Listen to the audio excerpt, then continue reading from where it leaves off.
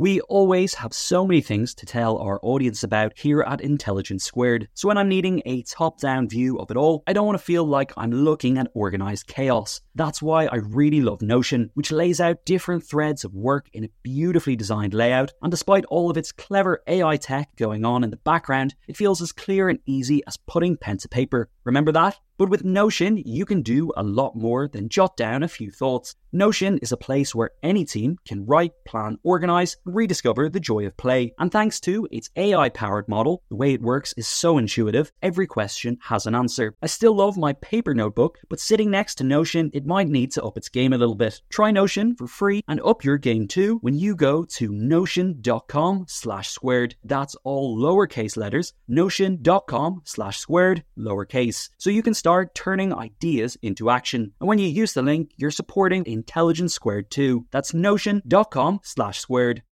When you need mealtime inspiration, it's worth shopping Kroger, where you'll find over 30,000 mouth-watering choices that excite your inner foodie. And no matter what tasty choice you make, you'll enjoy our everyday low prices, plus extra ways to save, like digital coupons worth over $600 each week. You can also save up to $1 off per gallon at the pump with fuel points. More savings and more inspiring flavors make shopping Kroger worth it every time. Kroger, fresh for everyone. Fuel restrictions apply.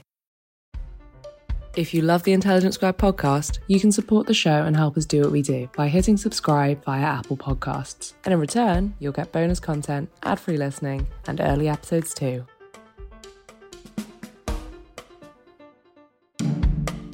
Welcome to Intelligence Squared. I'm Connor Boyle. Coming up, we welcome back Fiona Hill. The foreign affairs and national security expert discusses Putin, foreign policy, and what could lie ahead for the war in Ukraine.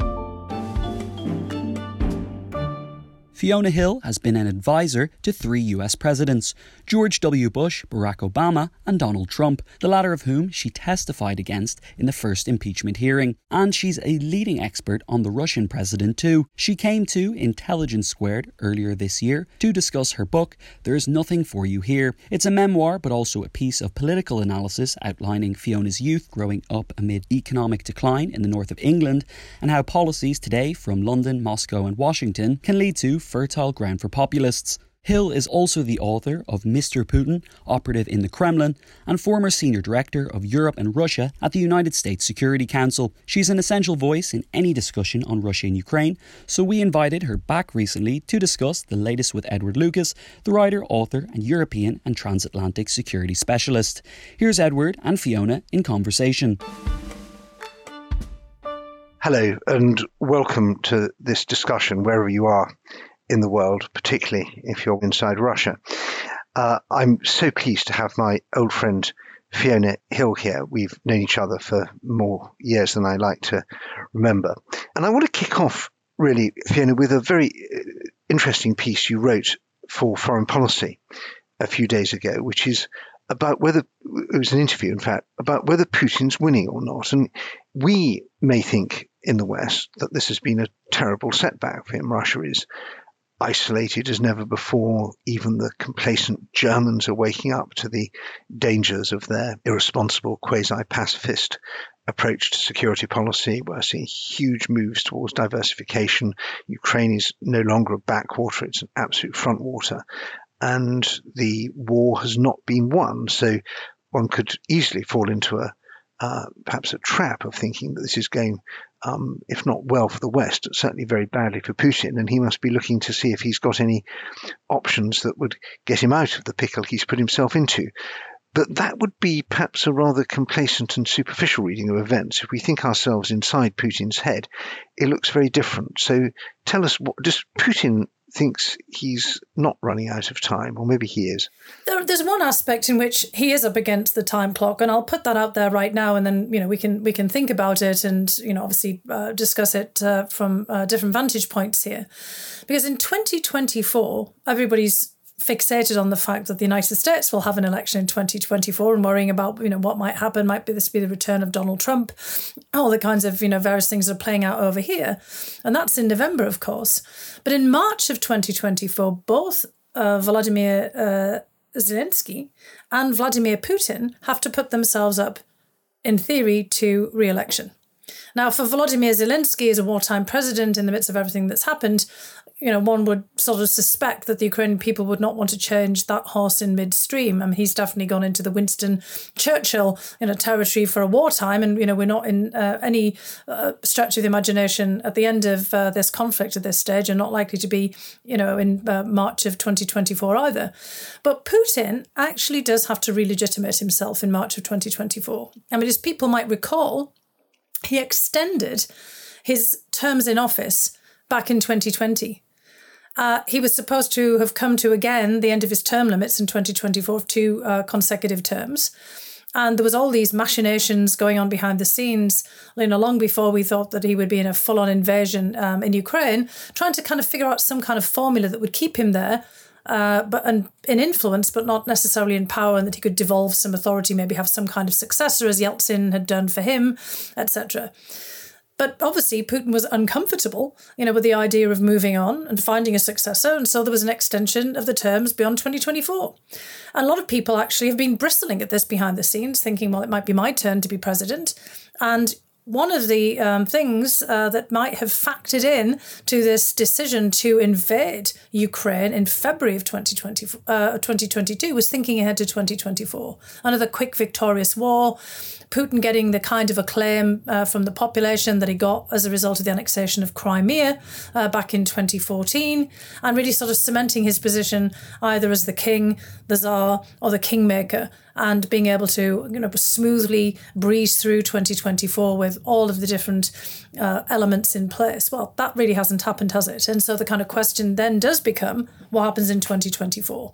And so I think we should just think about that. But otherwise, when Putin surveys the scene, as you have suggested, he doesn't necessarily think that he's losing. It may look like a Pyrrhic victory for all of us if, his definition of winning is reducing all of Ukraine to rubble and then presiding over it.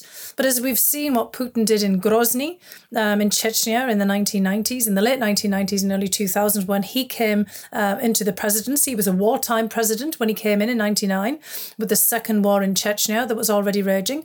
And of course, we've seen him aid and abet Bashar al-Assad in Syria in razing Aleppo and many other historic Syrian cities to the ground to basically keep, Assad in power. So from Putin's perspective, as long as he can grind everything down, then he can prevail. And he also, of course, thinks that the West will simply fall apart. And of course, every debate right now going on in the Western press is about, can we make it to winter? Everyone's been citing the recent presentation at the Aspen Security Forum of Richard Moore, the head of MI6, quoting basically Game of Thrones and winter is coming, and the worries about energy crisis.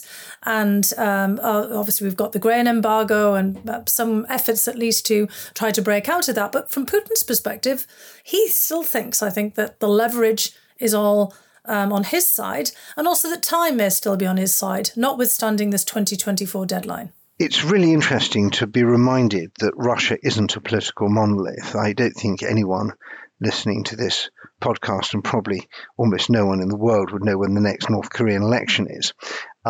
And Russia isn't quite like Russia, although we often say it's a dictatorship or an autocracy. It's not quite like that. There's still a kind of political system.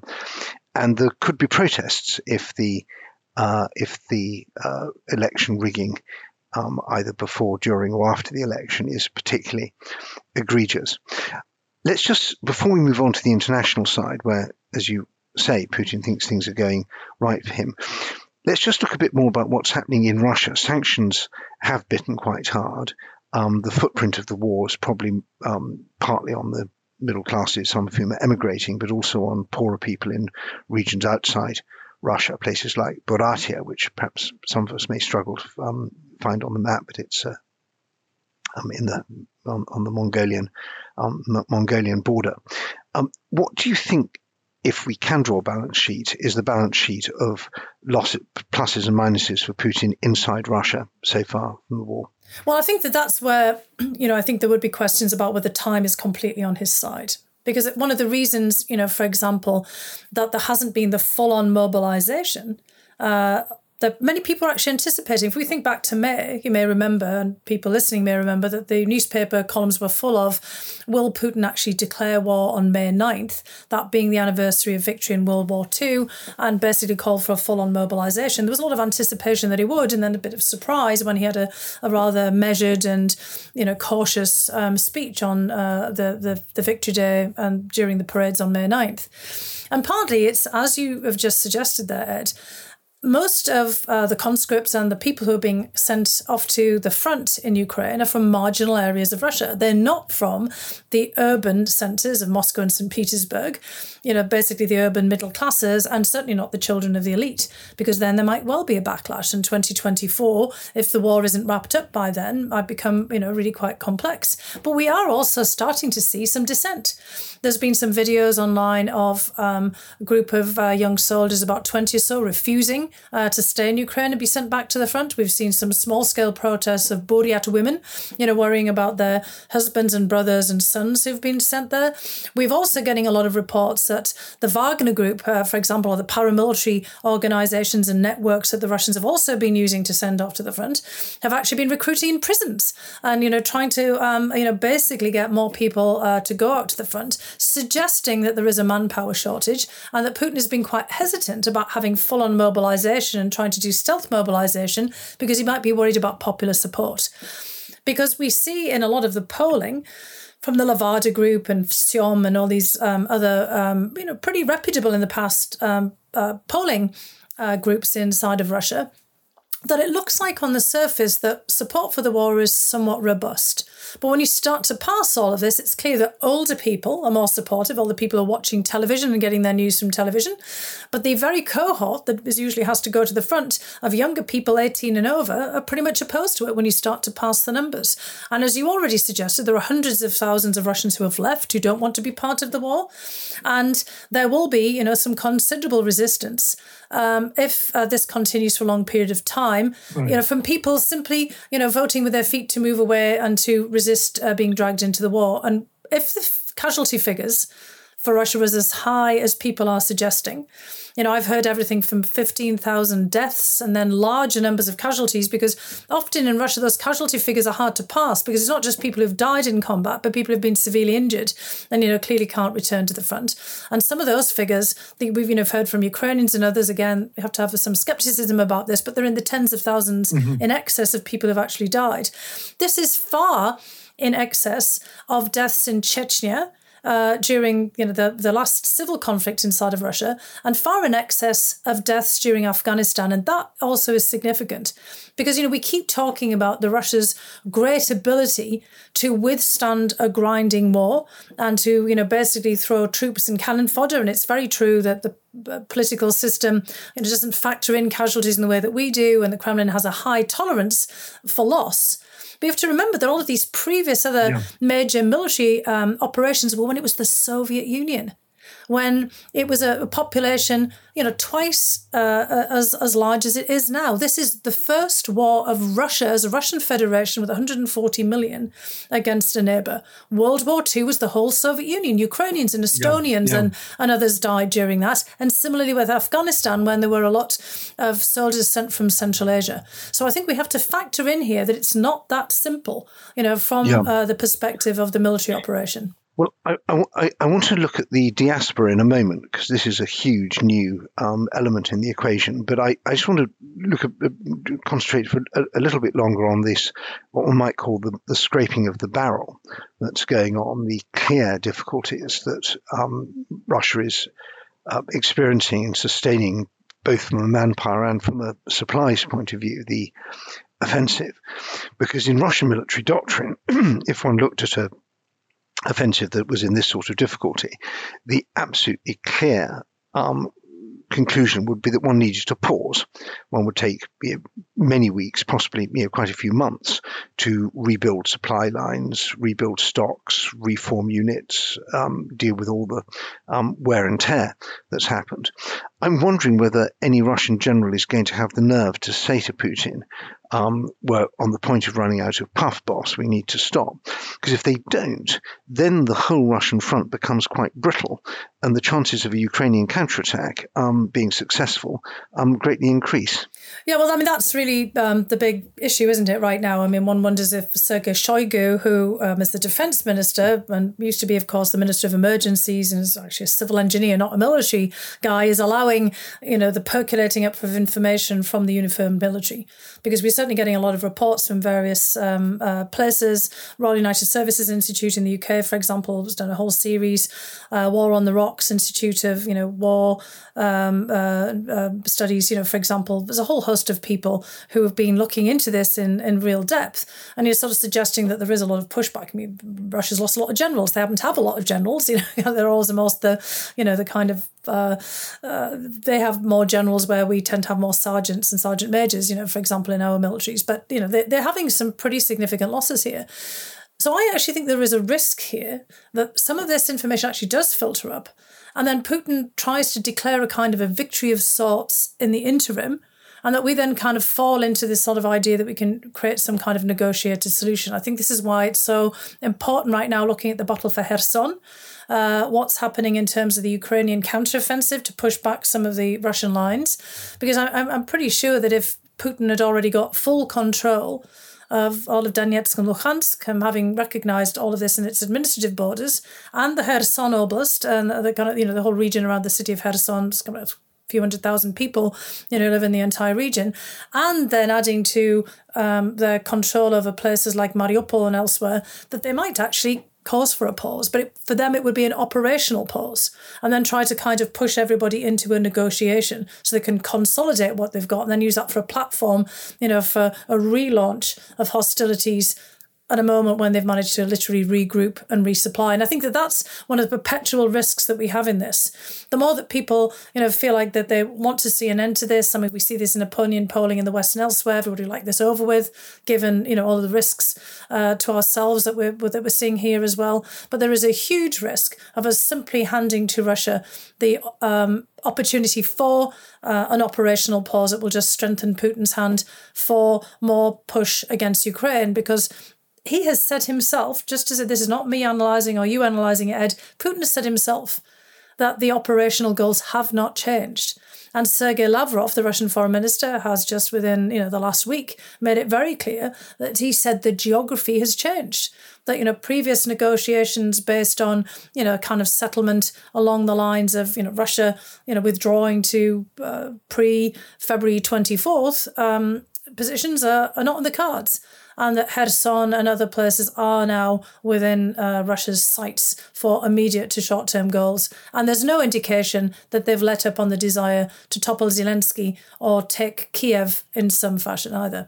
And it's well worth remembering just how maximalist those goals are. It's not just the basically the neutralization or the neutering of Ukraine, but also profound changes in the whole European security order, basically the end of NATO, the end of the American nuclear guarantee to Europe and the nuclear presence in Europe, and the demilitarization of the countries that used to be in the old Warsaw Pact. And I think you're absolutely right to highlight the danger that there are voices in the West who say, I think it was Ulrike Guerreau from Germany said, the worst peace is better than the best war, which seemed to me a remark of stunning naivety. Well, the worst peace is then a recipe for more war, unfortunately. And that's obviously why the Swedes and the Finns have moved toward NATO, and why we're getting so much of a change of perspective from so many of the European countries, because they've fathomed that, they've factored that into their calculations. Yes. Let's turn then to the question of international unity, because the one of the points you make in your foreign policy article is that the wider world, and there's been a sort of outbreak of Western unity, but the wider world is a far from being convinced of the Ukrainian case. And we've seen people like the Indonesian leader, and others coming to Ukraine and saying very anodyne things about how war's bad and if only it were over. And then votes at the United Nations where big democracies, South Africa, Brazil, Indonesia, which I mentioned, others, which one might think would be strongly supporting another democracy that's suffering for sort of basically a colonial land grab, haven't done that. So how do you take that? How do you take the temperature on the how should we be thinking about that? Yeah, I think we have to think about this very seriously and trying to figure out, how we can really craft a much broader international response here. As you've outlined, Ed, there is a lot of difference of opinion in other parts of the world that's maybe perhaps not so clearly expressed publicly, but behind the scenes, people are very frank about the way that they're looking at things. So it's not that many of these countries, Indonesia, Kenya, other places, actually the Kenyans and Ghanaians have been, quite outspoken within the United Nations General Assembly frame, for example. It's not that they don't understand what's happening here and they can't see that Russia is trying to retake previous territory and that this is, in many respects, a colonial war of imperial expansion. It's just that they don't like the way that things are sorting out in the world. I mean, after February 4th, when Putin and Xi made that, quite remarkable, remarkable in the sense that we really needed to take notice of this statement about a partnership without limits, where President Xi made it very clear that China has a great deal of antipathy towards NATO and doesn't want to see sort of a NATO expansion in terms of that kind of mechanism of NATO rather than NATO per se, but of mutual security defence structures that we have in Europe extended into the Asia Pacific, and in fact to see some member countries like France and the United Kingdom, along with close partners Australia, New Zealand, Japan, South Korea, all acting in a similar way in its neighbourhood. And of course NATO has already been also trying to draw up a China policy. We can now see that Russia and China and their strategic perspectives have become quite closely fused together. And for a lot of the rest of the world, they don't want to have to make a choice here. You think about India and they feel extraordinarily vulnerable vis-a-vis China. They have looked to Russia not just as a source of armaments, but, at one point, hoping that Russia would help to give them some room for manoeuvre in future clashes with China, which there were back in 2020 and several casualties up in the Himalayas on a disputed border. Now they're worried that, Russia and China are part of a new bloc that's going to be in opposition and in open hostility with, the West, the collective West, which also includes Japan and South Korea and, Australia, New Zealand, Canada, not just all of NATO, but a kind of an expanded arrangement here, and that they're going to be actually forced to choose sides when they actually don't. I mean, they want to have room for manoeuvre. I've had a number of talks to senior representatives from, some of the other countries within the General Assembly who, voted in favour of the Ukraine resolutions, but haven't actually openly jumped into sanctions, although they're not actually actively helping the Russians either. And they try to explain that, look, they don't buy this whole idea of democracies versus autocracies. They, think that the Western systems, our political systems, are in difficulty as well. They're kind of systems neutral. They don't believe that we stand up for our own values. And so the way that we often frame this, they find not very convincing. They don't necessarily, believe this is all about NATO, although some in South Africa and other places tend to. They don't necessarily always see it as a proxy war, but they simply don't want to find themselves stuck between a clash of two titanic blocks and forced to kind of make a side, either to be with Russia and China on the one hand or to be with the collective West on the other. There are a number of countries who tend to see Russia as still the heir to the Soviet Union in terms of the leader of the non-aligned bloc and the leader of the Marxist liberationist post-colonial movements of the Cold War period. And you can think of the Angolas and Mozambiques and others who fall into that category. And of course, there's been an awful lot of Russian disinformation. I've got some colleagues at Brookings who looked at hashtags in Africa through one of our projects more related to AI and social media. And they found that all of the dominant hashtags in Africa on the war were driven by Russian entities. Russian disinformation, and they can actually show, kind of a correlation in terms of kind of public opinion as linked to, the magnitude of the kind of the readership or the sort of viewership. I never quite know how to call that these days of these various hashtags. I mean, there are companies like Microsoft that have also amassed a considerable amount of data, that can really kind of also track. They've actually put out a report. I've got it around somewhere. But anyway, I'd recommend people taking a look at it, looking at disinformation surrounding the war in Ukraine and the amount of information that's being put out by Russian sources. And in some cases, they can see a direct correlation in terms of opinion with it as well. So this is something that we can actually analyse as well. It's not just something, in terms of real hard data, not just something we can surmise from all of this. But we then have a major problem. And how we tackle this in a holistic way, we obviously need a much better approach to public diplomacy. But we've also got to then work with the Ukrainians and others to think about what is our overall message about what this is all about. And how do we actually craft that message and have the right messages? I mean, clearly, we've worked on the grain embargo and trying to get the message out through the United Nations. The Turks have been involved in this. But we're going to have to start thinking, more broadly about how we manage this international diplomatic arena. So I think that's exactly the divide that we have. The Ukrainians have had quite a lot of success in getting their message across in Europe and in North America, where they have their diaspora and their historical connections, and saying this is, we're a former captive nation. This is the neo-Soviet imperialist policy. Putin's out to get us, and he's going to get you soon, and that all kind of resonates quite well.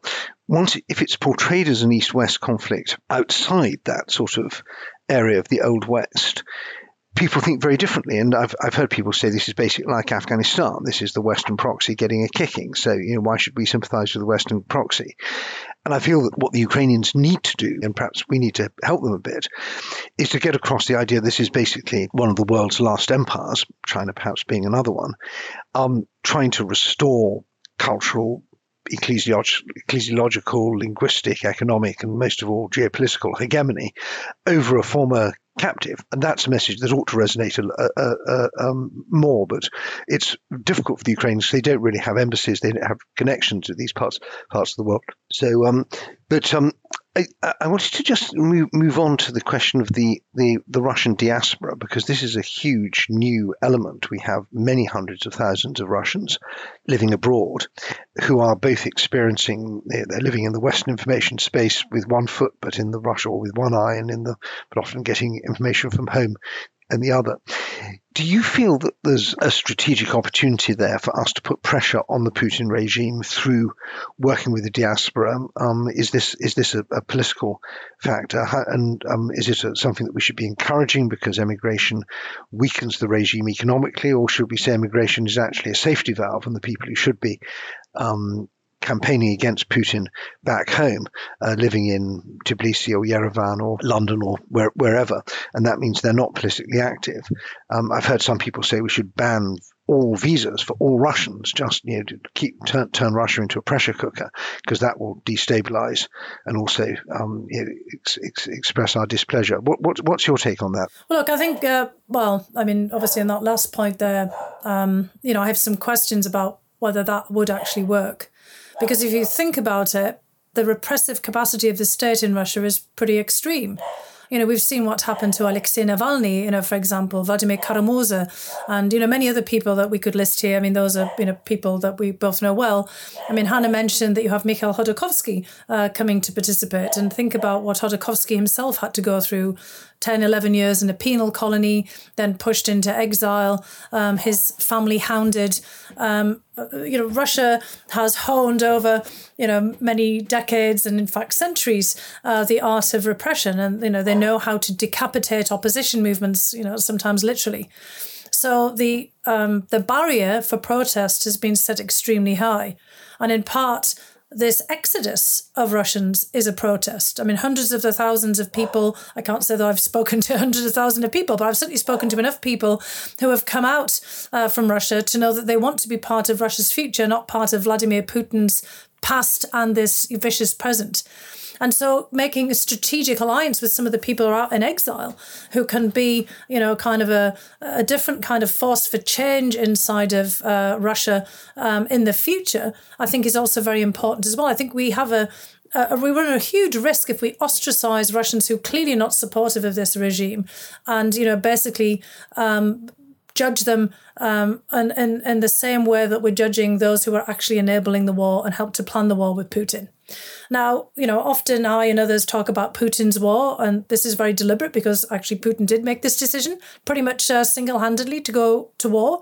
There were a handful of people around him who were part of the decision-making, but you can actually see, very clearly that an awful lot of people were not in the mix and were not informed, notably the Prime Minister and the head of the Russian central bank, who left obviously a lot of resources outside in the wilder world where they would be seized. Sergei Naryshkin, the head of the external security services, looked as mystified and shocked as everybody else in some of the Kremlin press conferences just before the invasion, for example. So, we can know then from the outside that there are some people inside that one might to try to exert pressure on and actually try to find communications with to kind of gauge, how much that they're upset with this. We have this big debate about the seizure of oligarch assets and business people's assets. Not every business person in Russia is linked to the Kremlin. And actually the seizure of their assets often might, in fact, push them even further towards support of the Kremlin, because then they feel that they've got no other options. So I think we have to have a very serious debate about this, not just about the short and to medium term and how to put pressure on the Kremlin, but over the longer term about how to re-engage with Russia, just as we had to have those debates about the Eastern Bloc during the Cold War. I actually believe that, again, trying to focus on this international diplomacy and what we were talking about before, when the Russians suddenly find that the Indonesians and Malaysians and the Chinese and others are actually saying to them, look, you need to put an end to this. This is actually hurting all of our interests. It hurts our bilateral relationships, that they're going to pay more attention. Now, that's going to be extraordinarily difficult. Clearly we have to keep a close eye on the Kremlin enablers. There is, of course, some pretty solid support for this war and this special military operation. There are many members of the Russian armed forces who have committed atrocities now. But again, not everybody has done this. And so I do think that we have to bear in mind that over the longer term, and that's, sometimes still off in the foreseeable future, we will have to re-engage. Now, a lot of people, we've heard Macron talk about don't humiliate Russia. I think that's because it might turn out to be like Weimar Germany. We're already beyond that. Russia has gone through its Weimar period and we're already in the, full-on, invasion of Poland plus. And if we're thinking about a World War II analogy, Russia and Putin have only humiliated themselves. But there is a point of over the longer term that, we can't ignore that Russia is there.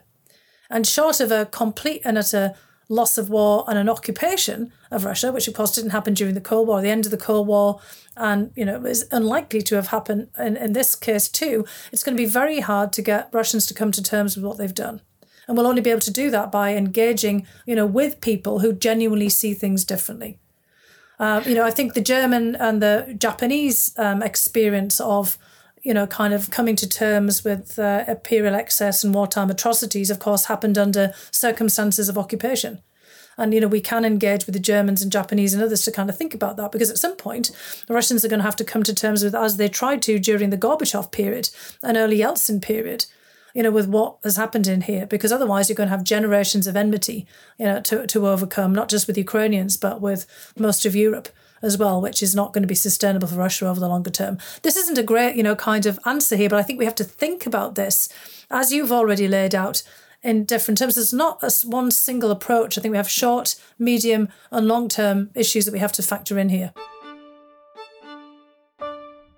Would you like to support Intelligence Squared in what we do? Well, just hit subscribe on Apple Podcasts and you can listen to Intelligence Squared ad-free, enjoy exclusive bonus content and get weekly episodes in advance too. Hit subscribe and we'll see you on the other side.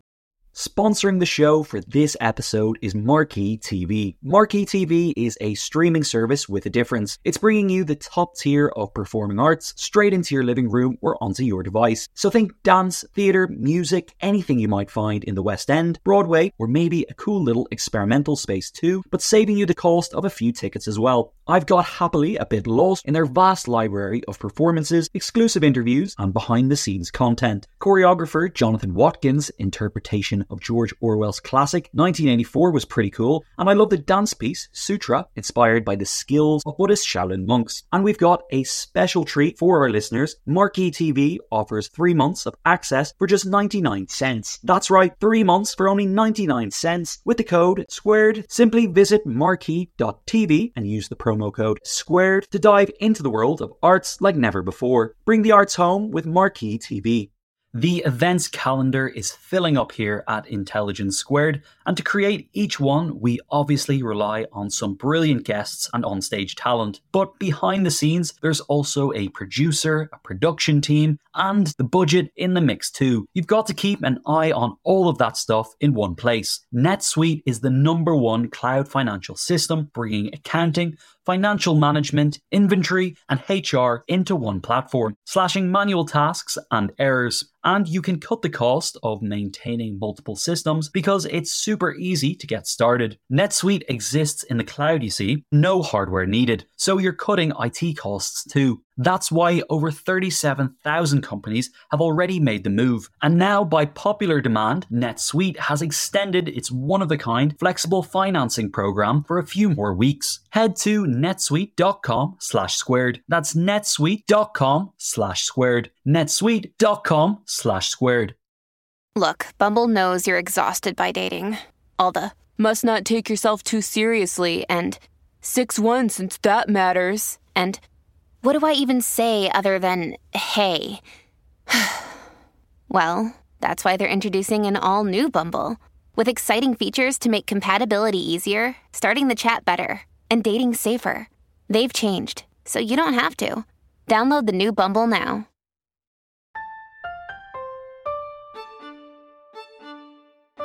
Yes, and I think that this business of trying to move towards a post-imperial Russia, a Russia that's an actual nation state and doesn't define itself in terms of controlling other groups either within its borders or beyond them, is an admirable long-term goal. It's very hard to see how we get there at the moment, barring a catastrophic military defeat. And of course, the problem with that is that if Putin winning is very scary, Putin losing is pretty scary as well, because you mentioned in that foreign policy article I referred to at the beginning, his favorite story about the cornered rat. And if you did have a 1918 style military disintegration where an overstretched, under-resourced military starts shooting its officers, going home, mutinying, and you see a bit of a military collapse going on, even in parts of, perhaps not all the front, but in bits of it. That would be an existential threat to Putin, where he might then try and escalate. And I'm wondering how you and this is in a way one of the great bogeymen, if in the Western discourse is, oh my goodness, Putin's so crazy, we don't know what he'd do, so we better not quote humiliate unquote him. We can't afford to have Putin losing. So how should we think about this danger of escalation? Is it as real as some of the fearmongers and doommongers make out? Well, first of all, he's not crazy. Look, we've had Putin around now for 22 years. I think many people who are listening to this too have, kind of made some assessments of him in all this time. We actually know a lot more about him than we used to. And you have to remember that, as you said here, a lot of these stories that we hear about Putin are stories that he himself has put forward because he wants to create a certain image. The story of the rat is his own story that he tells, journalists for his semi-autobiographical book that is his campaign book for being cemented in the position of president back in 1999-2000. And a lot of the stories about Putin's risk-taking and the kind of assessments of him come from this kind of creating a certain image that he has to live up to. Now, he's also a rational actor in his own rationale, in his own context. People remember that, Angela Merkel said that he's a man who lived in his own world, which doesn't mean that, he lives in an alternate universe. He lives in a carefully framed and calculated context of his own, with his own sets of assessments here. Just like, I said before, he actually probably assesses he's not doing that badly in the war, where we would look at it from our own perspective and think, well, that's nuts. I mean, he hasn't achieved any of his original goals. But Putin always, again, as the operative, somebody who was a contingency planner, thinks, okay, well, I have my goals, I have my strategic perspectives here, and if the first thing doesn't work, then I'll just try another thing, and then I'll try another thing. It's adaptation. He always tells these stories about adaptation as well. Like water, if it can't get down one channel, it'll find another. And so he's always, finding another way to get to the same point. Now, if that way, then, as you're suggesting, if things start to look a little dire, we've already seen them do the nuclear saber rattling. I mean, in many respects, he's already rhetorically deployed nuclear weapons and used them because he's got everybody scared and running around. So we have to, bear in mind that that's the kind of thing he does. So how do we get ahead of it? One of the things that is worth bearing in mind, for example, is that they take a very careful read of us and about how we react. So we think about when they move through the Chernobyl exclusion zone, the military forces. Putin was paying attention to the fact that everybody said, they wouldn't possibly go through Chernobyl. Why would they do that? I mean, that's just horrific. I mean, why would they think about doing that? So, of course, they go all the way through. And they scare the heck out of everyone by not just stirring up the dust, the toxic dust that's going to actually, probably create a whole host of cancer cases in all of the young conscripts who were sent through that. But it's basically stirs up the dust of time, people like me and you and others, who remember the Chernobyl explosion and the fact that we were all irradiated in Europe with the plume going over. And so everybody's fears about nuclear power and how that can go wrong get stirred up again. Same thing with Zaporizhia, the largest nuclear plant in Europe. They deliberately shelled it. That wasn't an accident.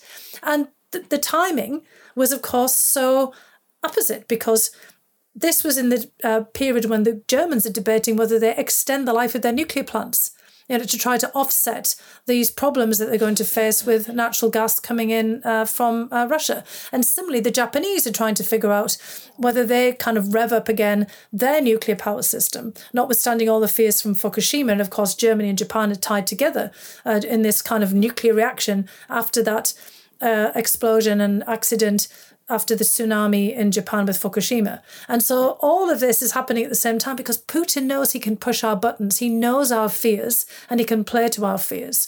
So we then have to get ahead of this. We have to have a serious, open discussion about it. And we have to figure out how we're going to tackle it before anything happens. And so I think that that's the only way to deal with it, is to talk about it calmly, lay it all out, and to realise that this guy is pushing our buttons. Because in a psychological operation, the things that Putin was trained to participate in, you defeat the enemy before you even get to the battlefield. Now, in this case, he hasn't quite managed that. But the whole idea is that you tell everybody you can't possibly win, give up now. And that's just basically what he's trying to tell us. Yeah. I want to come to questions in a moment. There are many excellent questions and also a daunting list of Russia experts who've tuned into our discussion, many of whom would be we could profitably listen to for many minutes or indeed hours. But one of the things, my final question before we get onto the wider discussion, is that I find so frustrating that we are always doing things too late. And I'm wondering if we could just spool back to February the 24th, or indeed February the 23rd.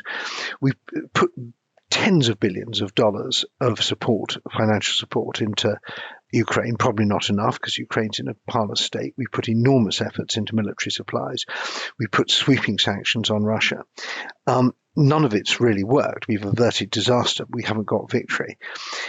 It's really quite galling to think if 1/10 of that political energy had been devoted to the problem beforehand, presumably it would have deterred Putin and this wouldn't have happened. Well, yes, I think that's a fair point because, we know from long experience, and everybody likes to quote the idea of the axiom of Lenin, you kind of push, and if you kind of, essentially get mush, you keep on going. And if you hit something hard, with a bayonet, then you stop. If you hit steel, you pull back. I haven't put that as quite as artfully as it's normally quoted, but it's bone. I think if you the bayonet hits bone, it stops. It's a nasty image anyway. But basically, we know that kind of they will keep on. Putin and the people around him, again as an operative, will keep on trying, and if you kind of succeed, you keep on going, and then when you stop, you fall back. But the thing is that Putin and the Kremlin have an incredible advantage over all of us. Because he's been in power again for 22 years, essentially with the same cast of characters around him, just moving seats. He doesn't have a free media anymore. He doesn't really have any kind of opposition. And there's no compulsion, every time he has a new administration, so to speak, or a new term in office to shuffle people around. Think about how many US presidents, prime ministers of, Italy, for example, other places that Putin has gone through in all of this time. We are democracies. We're very messy. We're not very stable. We have changes of administration in places like the United States. We then, kind of have to cycle through all kinds of political appointees. Many people are not actually in place. We have ambassadors who are not in place. If you think back to the Trump administration, multiple national security advisors and, secretaries of state and secretaries of defense, we haven't got any continuity. We drop the ball, we lose sight of the ball all the time. That is actually the main obstacle for us to be able to put in some consistent process that means that Putin always hits bone or steel all the way along. And of course, we now know that he's trying to game all of this out. He's said it openly that he actually believes that new elites will come into power. We've had Mario Draghi's government fall in Italy. We've had, of course, Marine Le Pen emerge more successfully out of the French elections. We're having prime ministerial, changeover and potentially, kind of more upheaval in the United Kingdom. We have the midterms in the United States. Putin basically figures out that, yes, the reason that democracies lose focus is because they're always kind of changing over all the time. And we don't have systems put in place to basically deal with this in a consistent fashion. Right.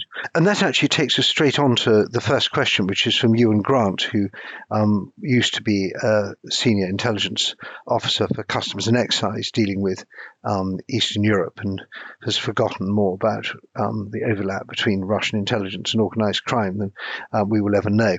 But his question, which is very good one, is just who are you most worried about if we look at the sort of international spectrum with both the failure to be consistent over time and the failure to maintain geographical unity.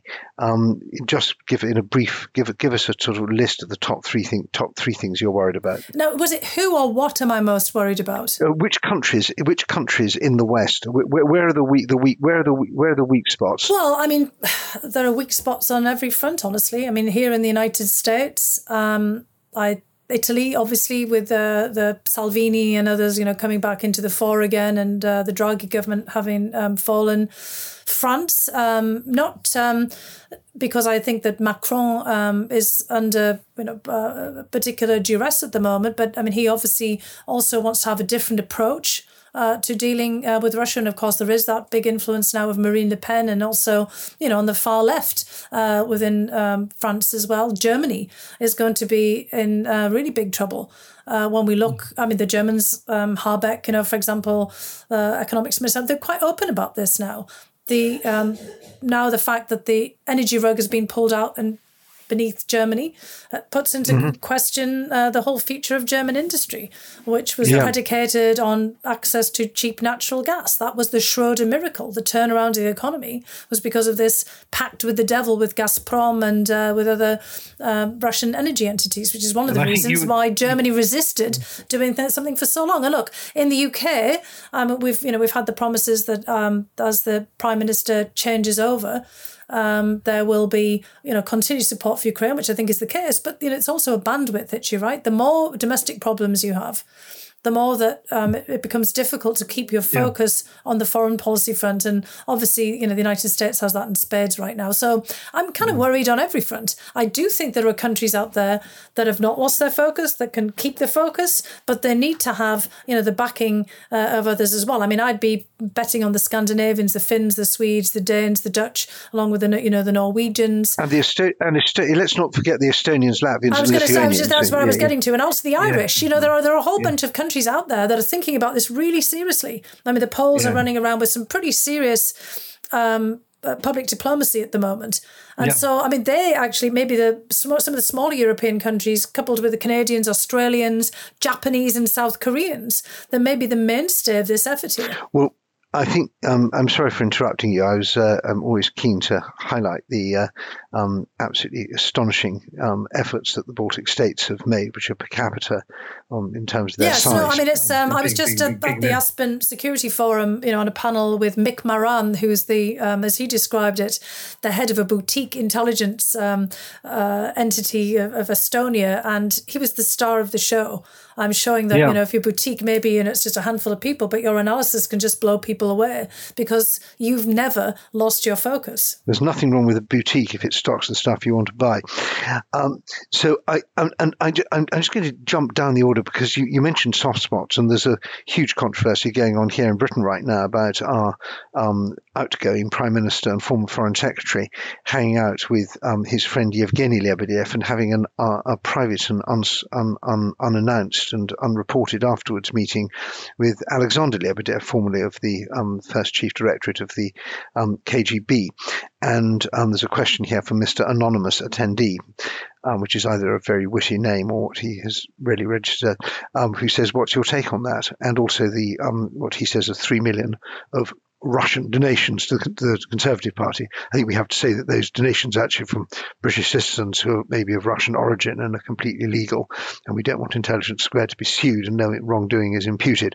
But do you have a quick take on Russia, Boris Johnson, and the woes of the British establishment? Well, look, I think that all of the reporting on this is just really reflective of the kinds of vulnerabilities that we've known about for a very long time, not just in the UK, but all over the place. Look, we know that Marine Le Pen, and what used to be the Front National, which is now the National Rally, took money from the Russians, via an intermediary bank, for example. We've talked about, I just mentioned Salvini and the Lega, and then there's the Five Star and other movements in Italy that we also know have had some really close dealings with Russia. Salvini, infamously wandering around with a T-shirt with Vladimir Putin on his chest, and many people visiting Moscow and availing themselves of RT. And you, Ed, wrote about this in your book on the new Cold War. I mean, we've been documenting this for an extraordinarily long time on every front as it being a liability. So now what we're seeing is just the proof of this. And it's not just in the United Kingdom. It's not just individuals or, kind of political parties. It's just across the board in the United States as well. I mean, this is pretty much every country with the exception perhaps of the Estonians. And even then, and the Finns and the, and others, they've also had a bit of a hard time keeping everything out. But they've been really scrupulous, about trying to make sure that Russians were not in their systems, not in their economy, and that they couldn't be subject to blackmail. But we have to remember this is exactly Putin's business, is trying to find points of leverage, corrupt business people writ large, no matter where they are, or politicians who, would like to have some extra money. The Chinese do this now, around Africa and, elsewhere as well. I mean, this is something that we have to just recognise it's a liability. We need to roll it all back. And of course, the most alarming thing is a country that never catches any spies. That doesn't mean things are perfect. That means things are terrible. So hats off to the countries that are good at countering influence operations and make a big fuss about it. So I think we're going to have very quick answers now because we've got lots of questions, only about 10 minutes. So I'm going to ask you to give very quick fire answers. Here's one just tidying up the sanctions from another anonymous attendee who says there's a growing body of opinion that sanctions against Putin are doing nothing to alter his policy and doing serious damage to the West. One might also add the critique that they have hardened Russian opinion against the West and done Putin a service in enabling his narrative of a besieged fortress. So if we were doing this again, would you have done sanctions any differently, or is it just a matter of being patient and realistic and accepting they don't work very well or very quickly? Well, I think it's being realistic and accepting that they don't always work well and very quickly is a very important point. And when I myself was in government, we were always trying to argue about, can we do something different, not just sanctions all the time. It's just that this is an instrument that we have at our disposal. It tends to play to our strengths. We have to remember we are engaging in financial warfare. And whenever you do engage in any kind of warfare, somebody gets hurt, often yourselves as well. There's always considerable blowback or collateral damage. The point, however, of sanctions, I mentioned before, some concerns that some of these oligarch sanctions are not being particularly helpful. We do, if they're kind of extended to all kinds of business people who actually are not at all related to the Kremlin, and then you actually push them, further toward them as a result. we have to be, very careful and very mindful about what some of the second and third order consequences of sanctions will be. There's also the disinformation element, for example. Putin has told the world that we, the West, imposed sanctions on food and on fertilizer. We did not. But Putin was able to use the fact of sanctions on energy, of course, which did raise energy prices for fuel, and has knock-on effects, to then basically say that we're sanctioning everything. And, the Russians tell neighbouring countries that get, or could get implicated in secondary sanctions, that the West is sanctioning them as well. So there's a disinformation element. And so some of the questions are getting pushed by disinformation, just to be very frank to people, by the way, that you might be feeding, from this information that's being pushed out there by the Russian security services, just to be very clear, because we all end up accessing all kinds of information that, unless you go back to the provenance and take a look at that, you can't be sure where that's coming from. But there is one element where I think we can be very clear that Russia will start to get hurt, and that's on its ability to buy things. So, high-tech components. We're already seeing some problems to the Russian military for that, because that's sanctions that were imposed on the military-industrial complex of Russia going back to 2014 when they annexed Crimea. And into the next year, there may be, some pretty critical parts for machine tools and other, high-precision technology where Russia won't be able to get the parts, and some of its industrial plants may close down. It's another reason why Putin wants us to all give up and go away by winter. Because it's in the next year that you'll start to see some impact.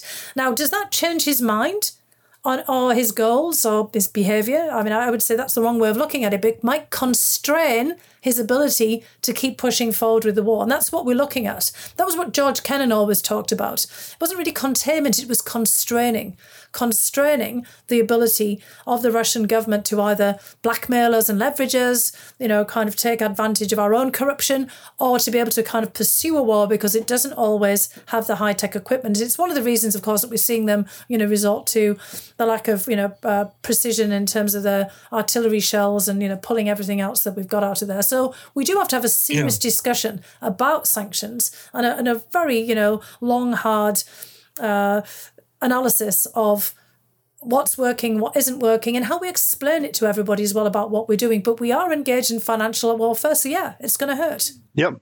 Well, I'm glad you mentioned George Kennan because although he was, I think, acclaimed for his long telegram and strategy for dealing with the Soviet Union and letting its internal contradictions bring about its downfall, he was also a fervent opponent of NATO expansion. And we've got another question here. What do you think of the argument that the westward expansion of NATO provoked Putin's invasion of Ukraine? It's from someone called Joe. And of course, this is echoed now by John Mearsheimer and others. And although I suspect, in fact, I know that you disagree with this contention as much as I do, if you could give a brief explanation of why this is not a response, justified or otherwise, to NATO expansion, I think that would be very useful. Well, two things. First of all, I mean, I have to say that I myself have undergone an evolution in thinking about all of this. So, I was a student of Richard Pipes at Harvard in the 1990s. Just like George Kennan, he was also, interestingly, opposed to NATO expansion because of, the idea of it still being Cold War era organisation. And that if there wasn't some accommodation with Russia, it would just create a backlash as Russia pulled down the Warsaw Pact and withdrew from Eastern Europe. So Kennan and Pipes, both, quite different in some of their approaches, but, Pipes can hardly, be thought of as any friend of the Soviet Union, and certainly a very, conservative, somewhat hawkish thinker. Remember, I mean, he was part of the whole Plan B under the Reagan period and, helped to think about the idea of the evil empire, for example, when he was at the National Security Council. Both of them were came to the same conclusion, like Jack Matlock and very many others. This was not a great idea for the expansion of NATO, purely from looking at the relationship with Russia. Now, who are the countries that first wanted to join NATO? Because I think part of our problem as we talk about expansion and enlargement is if there's some kind of entity that operates on its own. Of course, the Russians say, well, that's the United States, just extending out its influence because NATO was just a cover for American imperialism. But the countries that wanted to first join NATO, and this is where I started thinking about it differently, were of course all of the countries that had been invaded by the Soviet Red Army when they were supposedly part of the Warsaw Pact. And as many people have pointed out, the Warsaw Pact had a long history of invading itself. And those were, of course, Hungary, and from 1956 the Czech Republic, having been invaded as Czechoslovakia in 1968, and then Poland, that wasn't exactly invaded, but you had General Jaruzelski declare martial law in part to push back on a Soviet invasion. And of course, Germany had its own histories as well. But the three countries that are the first movers to join NATO are the three countries that probably had the worst possible experience under the Warsaw Pact. And it's their thinking about this that really, has kind of shaped it, because they wanted to join. Turkey wanted to join NATO also because it was fearful of Soviet invasion. So this is not the United States expanding this out.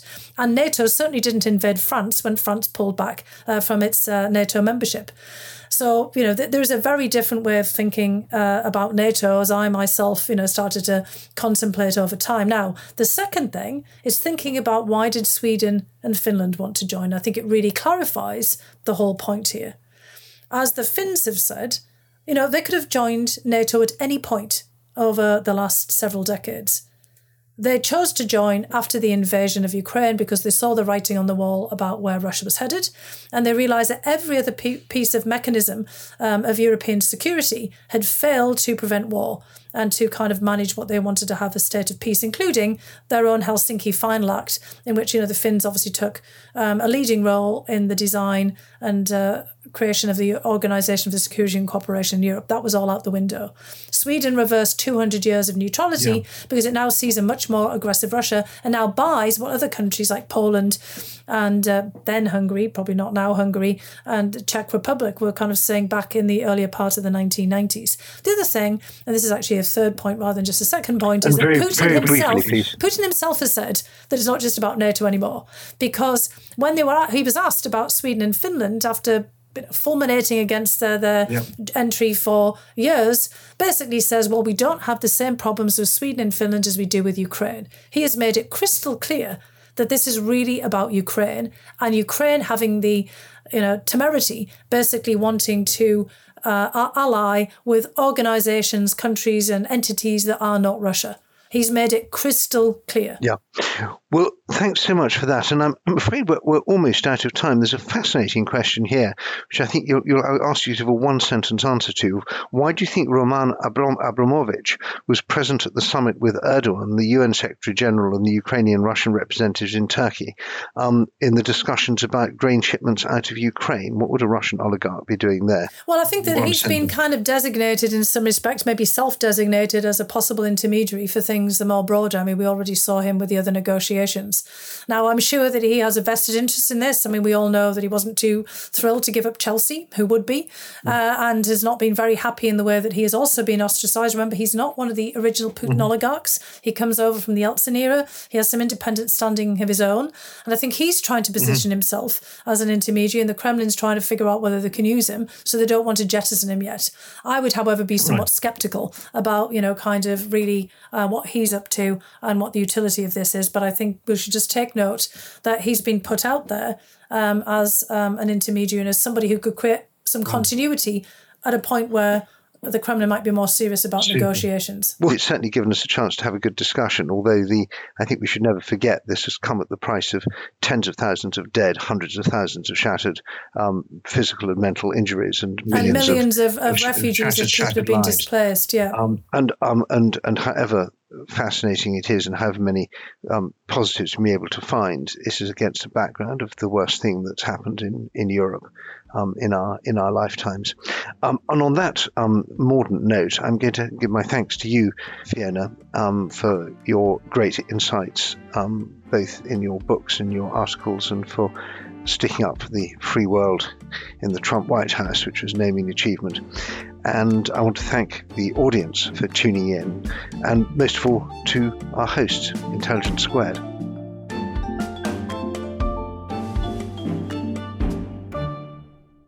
If you'd like to support us in providing a home for passionate debate, deep discussion and answering the big questions that really matter, do consider becoming an Intelligence Squared Premium Podcast subscriber today. For just a small amount each month, you won't just be directly helping us continue to do what we do, you'll also be getting exclusive episodes each month, ad-free listening and early access too. Currently available via Apple Podcasts. You just need to hit the subscribe button. And if you're not an Apple user, don't worry, we're working on something for you too. Thanks for being a listener, supporting Intelligence Squared, and you're just one click away from getting some exclusive extras too.